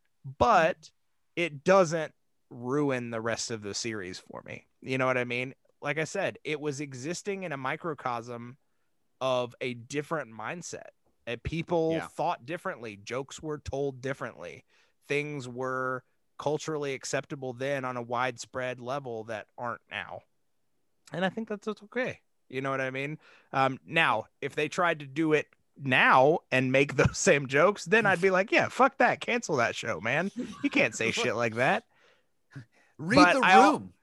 But I also don't want to erase, things that have happened because it's now not socially acceptable. Does that make sense? Absolutely. No, you have stated and echoed our stance on it quite well. Good. Mine. So Friends for me, I love it, man. I literally, I think one of my favorite conversations to have is when talking about Friends and trying to figure out which Friends they are. I unfortunately, now that I've been married 3 times, I've apparently become the default Ross in the group, I guess. The divorce force, if you will. Which is kind of bullshit. But whatever. I always pictured myself as a bit more of a Chandler, but I think Jay, you may be more of a Chandler, and I think I may be more of a Joey and a Ross. Like, I've been compared to him quite often in my lifetime, and not for nothing, both my kids named after that show. That is true. That is true. That is fact. Not necessarily facts. Not necessarily like by design per se, but that's how them cards fell. It was by design. It was totally by design. It didn't hurt. I love it. So yeah, that's it, man. That's it. This is going to be a tough list to whittle down because we shared very few. Yep. You know what I mean? Yeah. Definitively Breaking Bad is number 5. Like, it automatically jumps to that because we shared it. Parks and Rec, part of me wonders if it should go. Well, I don't know where it should go because you had it at number 1. I had it at number 2. Maybe it could be a joined number 1. I almost don't want to it's going to be hard for me to like discount Friends off of the list. Like I said, just because of the enormity of that show. I'm okay with Parks and Recs landing either at 1 or 2 and then Friends landing in the other spot. Just again, I have it in affinity of mine in there. I would love however those fall, I'm okay with it. And then, to be able to have like a cartoon follow up there, I'd be either fine with Mia, like Steven Universe, or Airbender is, like, to Q's point, like a milestone. So having that be like the number 3 being a cartoon from one of your top 2, I'd be fine with. Yeah, I'd be good with that. How any of those fell. Okay. Then what would be number 4? I think Parks and Rec should be 1, then Friends, then I would pick Avatar as the one that comes in. I like that. Just because it's been around longer, definitely more people have binge watched it. It's more socially wanted and liked and accepted. And then of course Breaking Bad at 5. But what would be number 4? What did we have? Oh gosh. So my phone died. So British Breaking. So I would say I had Unsolved Mysteries and Buffy, Boy Meets World, Law and Order Special Victims Unit. I would actually kind of be okay. Okay, so if we did a Law and Order, since you guys kind of all talked about it, and I also had true crime as a very high category for me, I'd be okay since you guys share. And Law and Order, I referenced it earlier. I mean, it's a 20 some odd years, 100 variations. Yeah. If it's not the definition of bingeable, I don't know what is. It's true. Yeah, I'd be good with that. All right, so that gives us a list, right? I believe so. I'll just, as I'm writing it, you guys say no, switch it or whatever.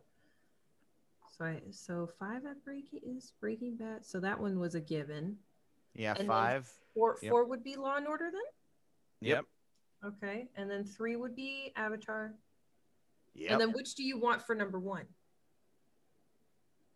Friends or Parks and Rec? I mean, they're two they're very different shows. Very different, both very worthy though. I agree. And you know what? Just because of cultural impact, I'm fine with Friends being number one. I mean, again, it's like I said, I had it. That's literally what I was about to say. I was about to say, I almost feel like just because of alone, yeah, how it has become a part of the cultural zeitgeist. Like there are a handful of like pivotal shows. Like Seinfeld was before that you had the Mailer shows.